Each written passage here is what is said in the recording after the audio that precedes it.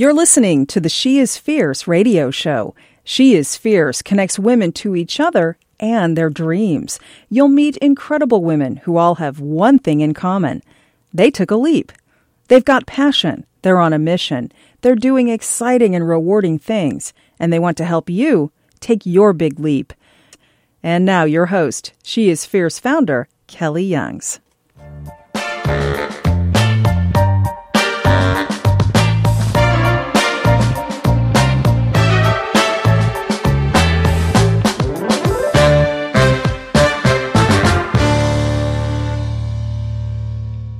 Welcome to the She is Fierce radio show.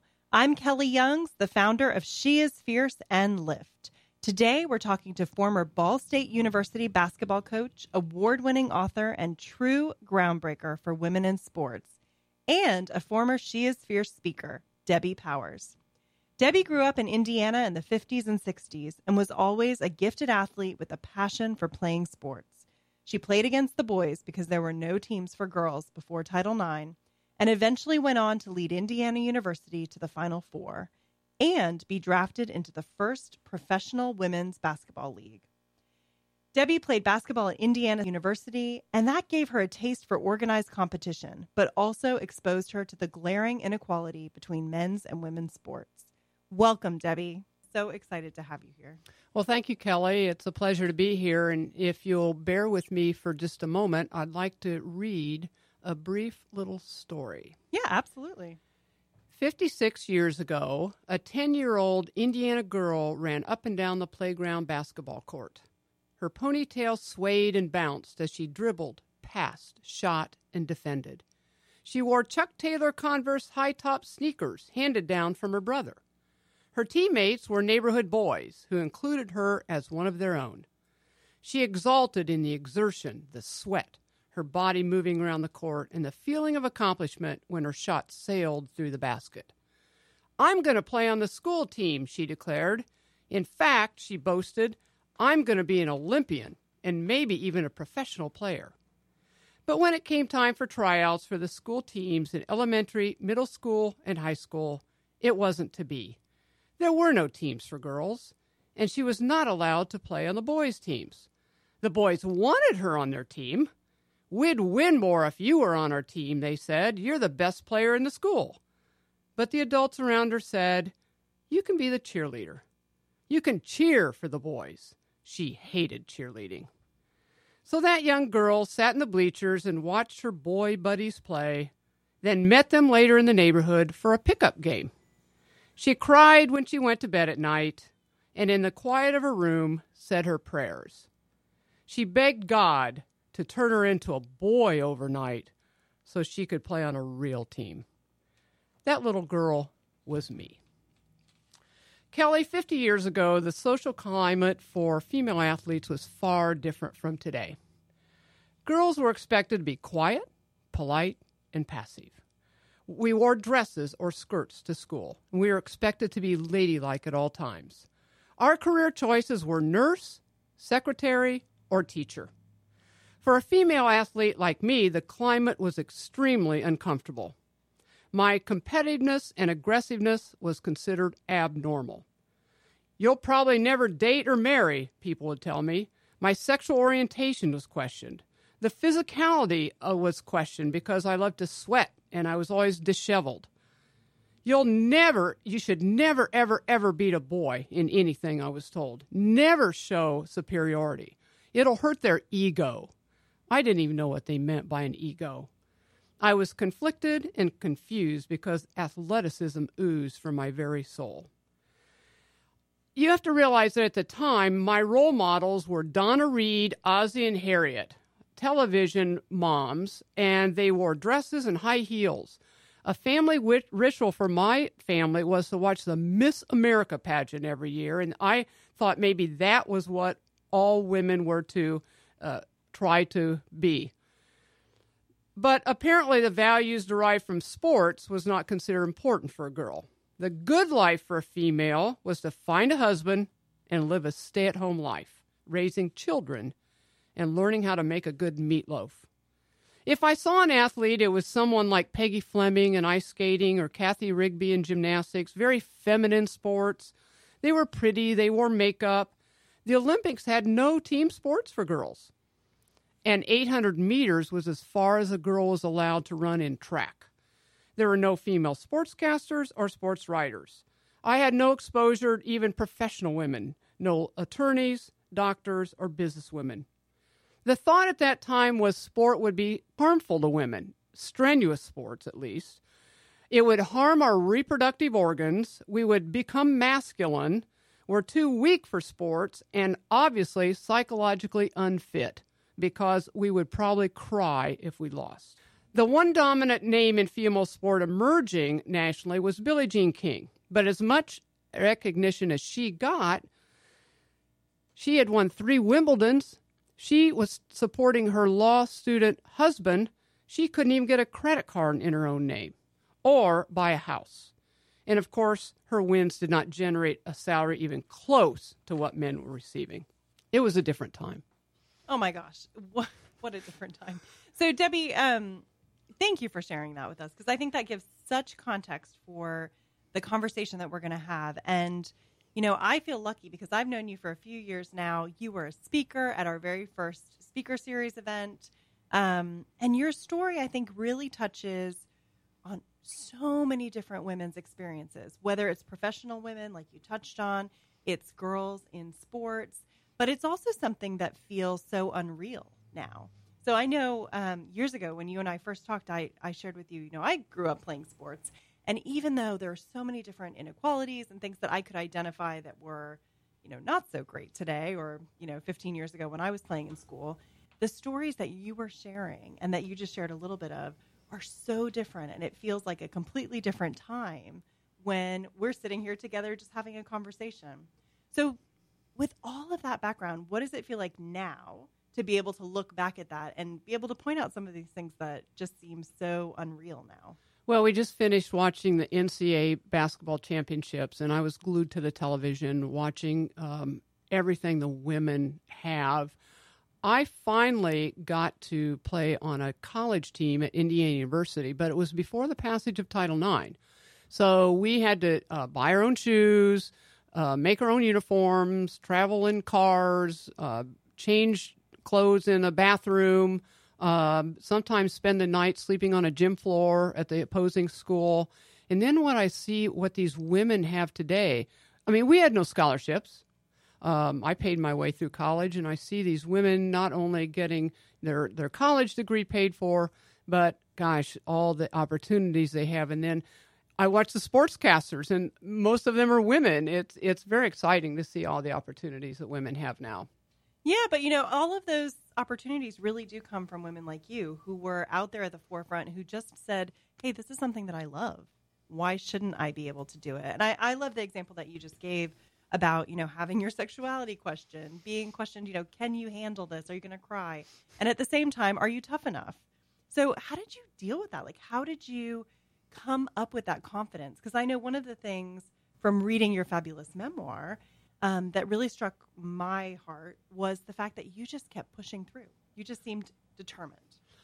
I just loved it so much. There was just something about sport that was like in my soul. And whether it be out on my driveway by myself, shooting baskets, or playing in the neighborhood, it just was part of me. It was like cellularly, I just loved the feeling of movement. And of course, then when I went to college, the only career opportunity then for me was to enjoy that sport with other women, other girls. So I became a physical education teacher and coach because it was the only thing I could do to relay my love for sport to other girls. So, you just briefly touched on it, but one of the things that really struck me when I read your book, Meeting Her Math, was the idea that when people saw that you were good at sports, that they said you should be a cheerleader. And there's nothing wrong with being a cheerleader, but the concept that somebody could say to you, and I know you shared many people said to you, hey, if you're good at this, you should only be doing X. Otherwise, something's wrong. Well, that was the only thing available to girls at that time. If you were athletic, you were a cheerleader. Interestingly, even my elementary and middle school teachers, when I would go out for recess and I'd be playing basketball and football and baseball with the boys, they would pull me over and say, Debbie, you need to be over doing jump rope and foursquare and hopscotch with the girls. Those are girls' sports, and you can't show boys up in either the classroom or the sports field. And how did you respond to that? I continued doing what I wanted to do, and, And have done so ever since. I've done so ever since. And I know a lot of women my age face this not only in the sports world, but in the business world. I had a woman that read my memoir, and she said, Debbie, I knew nothing about sports. I didn't enjoy sport, but I told my dad when I was 15 years old I wanted to be a businesswoman. And he looked at me and said, why would a girl want to do that? So it wasn't just in sport. It was women in science and in business, in technology, in medicine. There are groundsbreakers out there in other fields that are my age. Yeah, absolutely. I mean, even the story of She is Fierce, and I share this a lot, that I had this idea such a long time ago and tried to get so many different people on board with it for years and years. And even in really recent times, many people kind of just looked at me like, you're crazy. Why would you do this? And now in the last, I would say like 5 or maybe 7 years, there's been this amazing movement of women who are supporting feminism and who just kind of see it as something that is a natural cause, which is wonderful. And I think that comes from women like you and women, like you said, women professionals, women in all different areas who have taken those first steps, who dealt with it when it was really, really tough and made those opportunities possible. Well, and it was way before me. I mean, just think of the suffragettes and the women way back that didn't even have the right to vote. And they gave up a lot of times their families, their children, and fought for women. And that was, many, many, many years before I was born. Absolutely, absolutely. Well, I want to ask you to share a little bit more of your story. And one of the things that really stood out for me was a story that you shared on our 2015 She is Fierce stage, all about how you worked hard. I think it was with your volleyball team, and you got to the state finals, and you ended up as a girls' team having to play against the boys for the state title. Can you share a little bit of that with us? That was really what prompted me to write my memoir. I had so many people years and years and years after this event say to me, tell me about the time when you had to play against the boys' team. And I hadn't really reflected on it that much, but I thought back and I said, you know what? I need to write this up as a story. So that's why I wrote Meeting Her Match, which is my memoir, which talks about my time growing up and playing. But then it culminates with that experience. And what happened was I was coaching on my first few years of coaching in high school as a high school coach. And I coached volleyball, basketball, and tennis. And I was the cheerleading sponsor. Now, go figure. This was right after Title IX had passed, and we women that were in sport, we had to do everything. But and much to my despair, they also gave me cheerleaders. But anyway, I loved coaching. And my girls' volleyball team, little spark plug, little determined, I call them my little Debbies because they are all like me. We went to the state championship in Indiana, the final game, and the team we had to play had allowed 2 high school boys to be on their girls' volleyball team. We met them in the state championship match. And if anybody knows anything about volleyball, the girls' net is lower. These guys were 6'2", 6'3". My tallest player was 5'8". And it was the most unprecedented, unforgettable athletic experience I had ever experienced. And it was like deja vu. I had grown up playing against boys all the time and saying, I can beat you guys. Now I was coaching a group of ragamuffin little girls, and we said, we're going to beat the boys at the state championship. And what happened? Well, I should say you should read my book. But, well, of course, everyone can read the book to get more details. Yeah, but actually it went down to a final point, and we did win. We beat boys for the girls' 1975 state championship. It's an incredible story. And I think, I played volleyball, and I know what you're talking about. And it's one of those things where in many sports, it wouldn't really matter, would it? If you're playing a couple boys on the team, but in volleyball, it really does. And it's an amazing achievement that I think stands out, especially at that time. Exactly. And a lot of people ask me, how could that happen? How could they allow boys to play on the girls' team? Well, it was soon after Title IX had passed, and they were allowing girls to play on some of the boys' team because the law said you've got to allow girls to play on teams. So if a high school did not have a girls' tennis team, they would say, well, Susie, you can play on the boys' tennis team or golf. Mm-hmm. Well, these boys up in South Bend, Indiana said, well, we want to play volleyball. And there was not a boys' volleyball team. So they said, well, it should be equal. We should get to play on the girls' team. Well, it's a lot different when, they're spiking the ball at 60 miles per hour across the net, way above the net.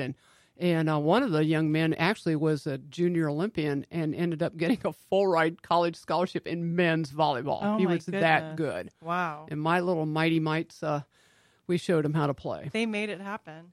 Well, do you keep in touch with any of those girls now? Absolutely. In fact, we all got together a few years ago and had a reunion, a 40th reunion of the team, and they hung a banner in our gym. Of course, back then, hey, yay, girls, pat on the back, you won. Now we finally have a banner 40 years later. That's awesome. Well, at least it has come. That is awesome. So you are listening to the She is Fierce radio show. I'm Kelly Youngs, the founder of She is Fierce. And when we're back, we'll have more with Debbie Powers, former Ball State basketball coach and author of the award-winning memoir, Meeting Her Match. I'm free to be the greatest, I'm a liar. I'm free to be the greatest, I'm a liar. We're back, and you are listening to the She is Fierce radio show. I'm Kelly Youngs, the founder of She is Fierce, and we are talking with Debbie Powers, former Ball State basketball coach and author of Meeting Her Match. So, Debbie, you're the only girl in your family, and in your book, Meeting Your Match, you share that while your parents supported your love for sports and never told you shouldn't do it, you were still expected to be the one to go inside and help when your mom had to cook dinner or get ready and get things set or help tidy up while the boys got to keep playing outside and having fun. I think that mindset, sometimes seems outdated, right? So as I was reading your book, it seems like an outdated mindset, but we still tend to treat young women that way. What have you seen over the course of time? How has that changed for you? Well, first of all, young women that are involved in sports now don't even know there was a time when they could not play sport. That's number one. I think the household responsibilities that women still have carries through today. I was reading a study the other day that said women, even if they work full-time, still absorb over half of the household duties, including raising of the children and, sewing the Halloween costumes and doing the Christmas shopping. And you probably know that pretty well. I think, though, men are absorbing more of that responsibility in child rearing. I mean, we would never have heard of house husband or stay-at-home dads back in my day, not back in the Leave It to Beaver days, of course. But, I think it's a balancing act that all of us women have to have, and I think sports women have to engage in the same kind of balance. I mean, the sportscasters on television, they're women, are probably worrying about what's happening back home with their children. So I think it's just a natural thing, and but we can do a lot of the tasks that men used to hold dear. Yeah. Well, you know She is Fierce very well, and you know that the women that are listening in our audience many times are, professionals or entrepreneurs, and they're moms, and they're busy, and they have 10 other responsibilities and nonprofits that they're helping with and school stuff that they're helping with. So there's all kinds of responsibility, but it's something that I think comes back to this idea that you're touching on, which is our ability to get many things done and to make choices, right? So how did your parents cultivate that for you? Well, my mom worked part-time outside of the home, and of course I had to relegate to some of the home jobs because I had two little brothers. But my mom was still pretty good about letting me play and letting me go and letting me pursue the things that I enjoyed. And she also emphasized how important it was for me to go to college. And she supported me becoming a teacher and physical education person. And, I somehow was able to balance it. And with 3 brothers, I always had somebody to play with.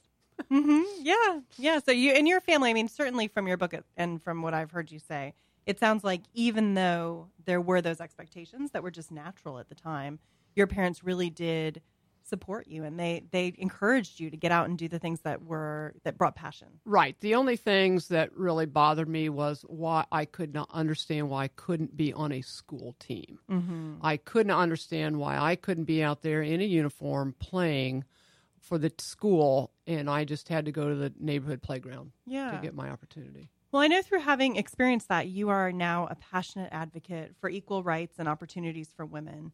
Do you think that you would have been as invested in the cause if you hadn't been exposed to those really obvious disparities in the sports world? Absolutely not. It totally changed my perspective on what women can be and the qualities that we can bring to the workplace and to the sports field and to any kind of job out there. And there's no doubt about it. I'm constantly advocating for women. And when my little girl was growing up, I had a little plaque in her bedroom as a toddler, and I'd point to it every night and say, girls can do anything. And I think she grew up with that strong sense of that as well. Oh, I don't doubt it. Well, when did you realize the impact that you personally had on gender equality and inspiring women?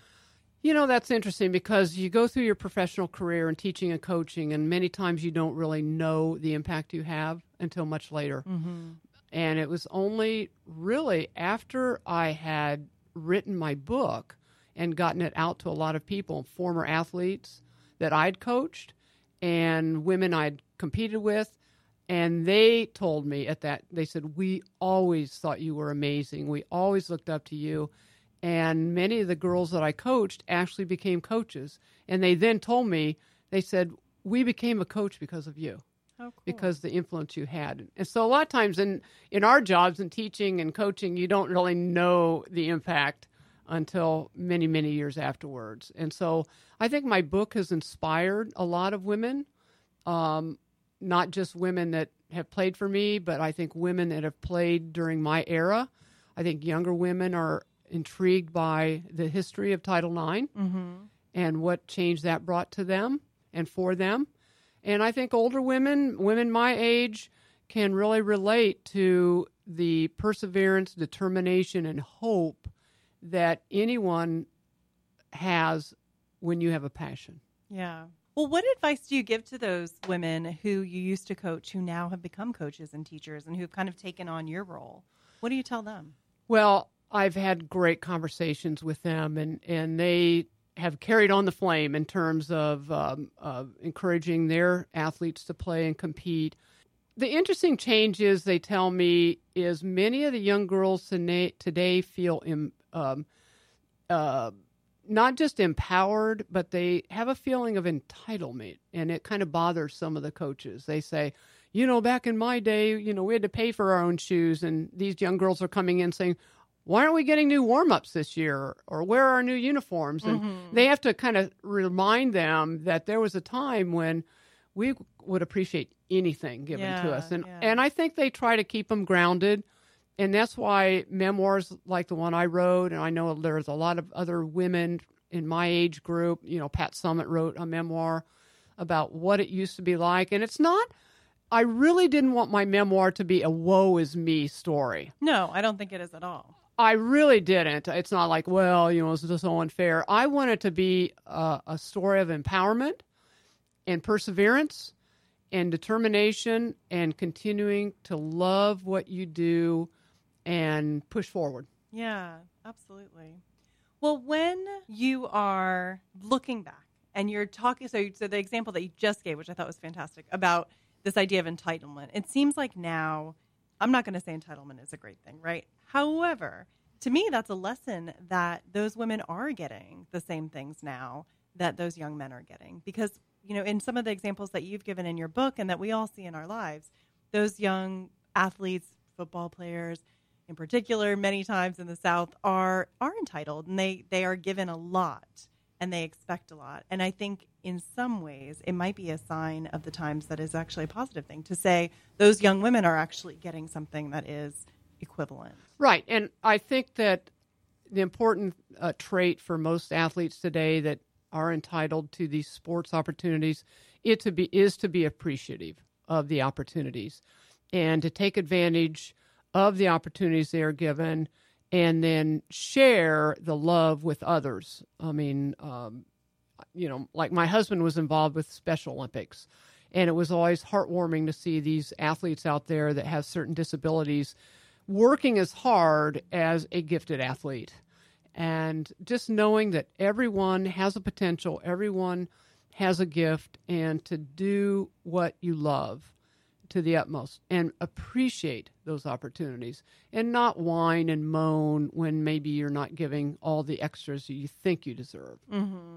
Well, what did it feel like when you first heard that you'd been hired to coach a women's basketball team after having gone through all of that, after having lived through this period before Title IX and kind of forcing your way in? Right. Well, the interesting thing is how that came about. I had just won this state championship. I was a high school coach, and my fiance, Jim Powers, was also a teacher in the same high school where I was the coach.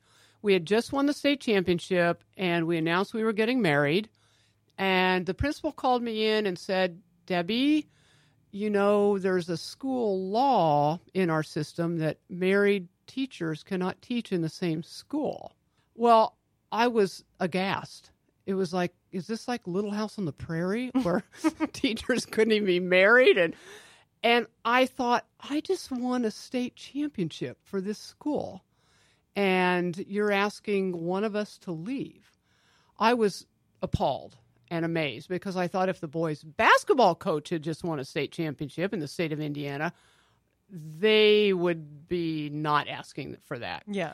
So I kind of threw my resume out, and at that same time, right across town, Ball State University, a major Division I school, needed a women's basketball coach. They called, said, would you please come interview? I did.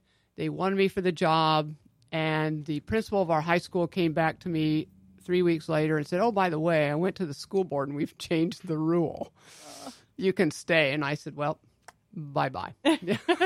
I hate leaving from that. I hate leaving my young girls, and I love them so dearly, but I really was excited to coach college basketball when it was just emerging. And I was allowed to give the first scholarships and to the college women at Ball State. And even though I still had my trials and tribulations, I still drove the van all the way to Kent State and in Miami of Ohio in the snow, and swept the floor before the games and hired the officials and a lot of things. But I was in my glory. And I've watched it evolve since that time. So. Well, I love how every little story you have that's a piece of your bigger story has another story of perseverance behind it. It's like every success has this deeper story of perseverance. So we are talking to Debbie Powers. I'm Kelly Youngs, the founder of She Is Fierce. And when we're back, we'll have more with Debbie, former Ball State basketball coach and author of Meeting Her Match. I came to win, to fight, to conquer, to thrive. I came to win, to survive, to prosper, to rise, to fly.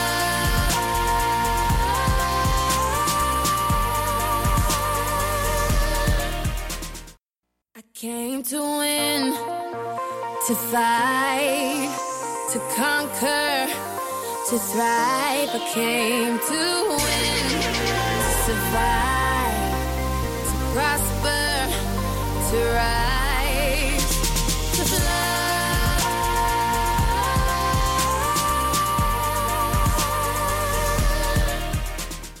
We are back. You are listening to the She Is Fierce radio show. I'm Kelly Youngs, the founder of She Is Fierce, and we are talking with Debbie Powers, former Ball State basketball coach and author of Meeting Her Match.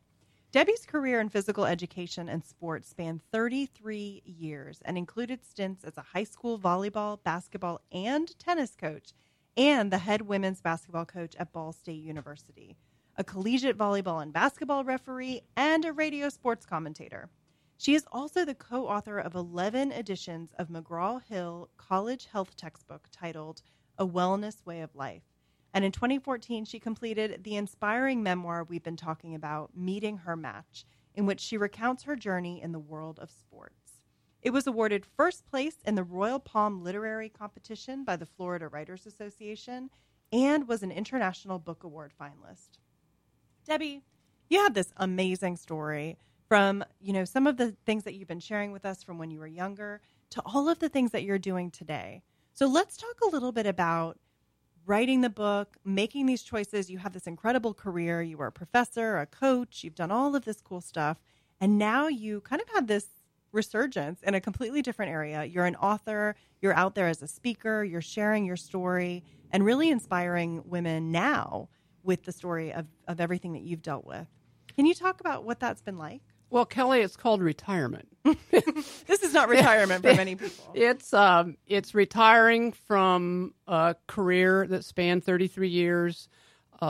It's raising 2 children who are high school athletes. One, our son, actually ended up at Indiana University as an All-American athlete, so following him around. And when all of that was finished and I was retired, people would often ask me, tell us your story. And I have a brother that's an actor in Hollywood. And we were sitting around a few years ago, and he said, tell me the story about the time you beat the boys. Mm-hmm. I vaguely remember that, but wasn't, and I, I'd been so busy, I really hadn't thought about it. It was like that was a different life.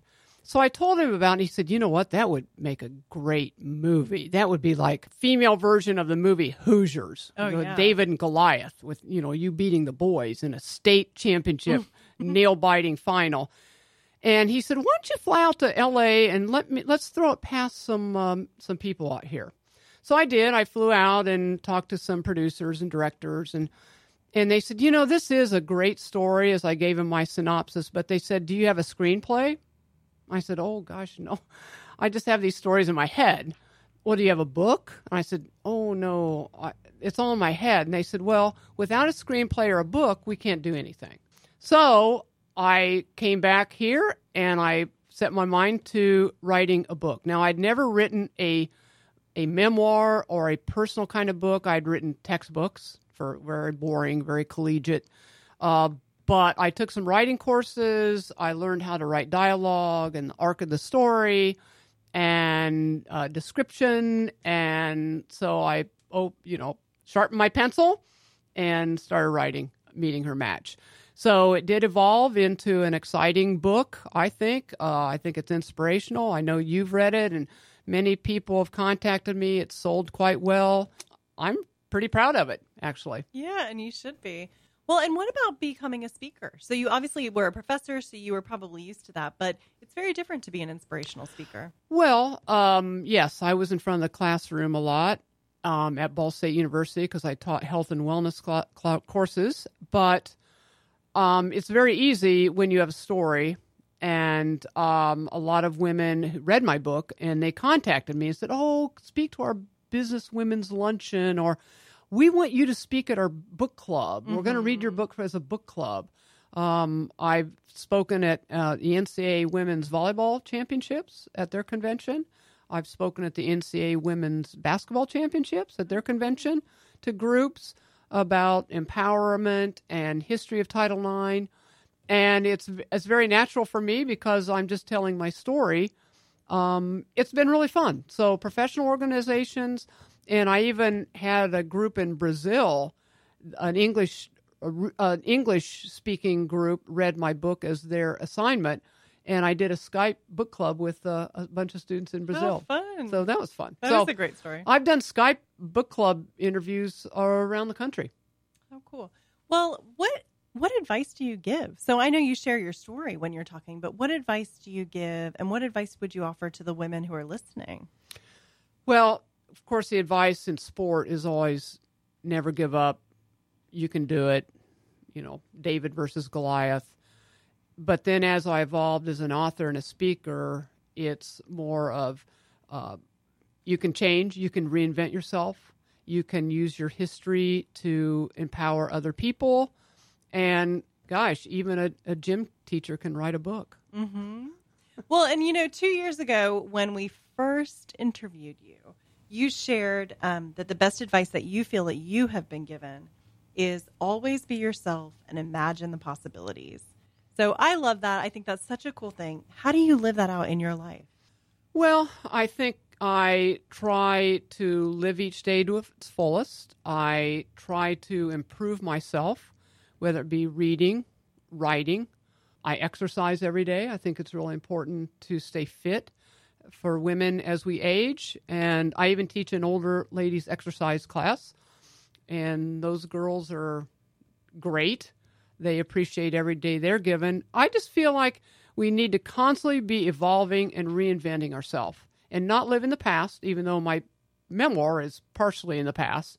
But you've got to learn from the past. And I think another thing, young women that read my book can learn from that past and usually give it their all in the sports field, knowing that they have a lot more to do, opportunities than we women had. Yeah. Well, who were your role models as you were growing up? Oh, it was very easy. My 9th grade gym teacher, Mrs. Falls, was the epitome of grace, athleticism. I wanted to be her. She was the one I wanted to be. Like I said, the women athletes that I knew were like gymnasts and swimmers and Peggy Fleming. So I wasn't in a graceful sport. I was in a team sport. So I just wanted to be like my favorite gym teacher growing up. And to this day, there's no hesitation. She was the influence that got me into sports and physical education and kept saying, she told me at one time, she said, Debbie, you have talents and skills running out of your ears. And I'll always remember that. And so I tried to pursue that, whether it be as a retiree or as a 8th grade athlete. Yeah. Well, she inspired you. You've inspired these other women. They're probably out there inspiring other young girls right now. It just carries on, I hope. Yeah. Well, what advice do you think young women, so not just the women, who are listening who maybe are professionals, but the young girls, maybe their daughters, what advice would you give to them as they're growing up in this world where, yes, you can play sports, but there's still a lot of pressure. There's still a lot of, there's a difference in the way that we treat young boys and young girls. Well, I think the biggest change is the way young boys look at young girl athletes now. Even though I was accepted by my boy buddies, the other guys out there were like, oh, she's undesirable. Why she's playing sports. I think the support that men give for women athletes today is unbelievable. And as I watch dads with their little soccer girls and dads with their little softball girls, I see a real big difference. And I see respect from male athletes for female athletes. We're not 100% there. Certainly the WNBA does not get the kind of press coverage and the kind of interest that the NBA gets. But, at least they have the opportunity to play their sport at the highest level. And I think women need to understand that. You can be the best you can be, and it's more appreciated. I love to see the little ponytail girls running up and down the soccer fields now, and it warms my heart. Yeah, absolutely. Well, I know, as I was reading your book, I think for the first time, I was pregnant or had just had my daughter, who's now almost 3. And it was something that really touched me because I think your story, while it was, a different time and there are so many differences, there were so many parallels between my experience growing up and yours. And the idea of thinking of my daughter at the time, it was a really interesting thing to look at the different generations and how we behave as society, right? How we treat young women. Right. Well, heaven forbid, back in my day, when I was 4 and 5 years old, I wanted a baseball glove instead of a doll. And I was like chastised. Oh my gosh, my grandmother thought there was something deadly wrong with me to want a baseball glove. And yet probably your daughter, hey, go for it. It's a natural thing. Natural. Yeah. Get a ball, get out there and throw and play and slide into second base. And that's a huge difference. Yeah. Well, it's an incredible legacy that you and many women that, came up with you have left for us. So I want to thank you so much, Debbie, for sharing your day with us. You have been an inspiration to me and so many women in our community ever since you spoke at our very first 2015 Women's Wednesday series. Well, thank you. It's my pleasure. Totally. Well, if you are in North Florida and within traveling distance, you will definitely want to join us in a packed out room of women at the gorgeous Treasury on the Plaza in downtown St. Augustine, Florida, for our 2017 Women's Wednesday series. It's a 5-week series starting on May 31st and then on June 7th, 14th, 21st, and 28th. And you may even get to meet Debbie and some of the other incredible speakers from earlier years there, too. You can get tickets at womenswednesdays.com or sheisfiercehq.com/events. And while you're online, make sure you go and buy Debbie's fantastic book, Meeting Her Match.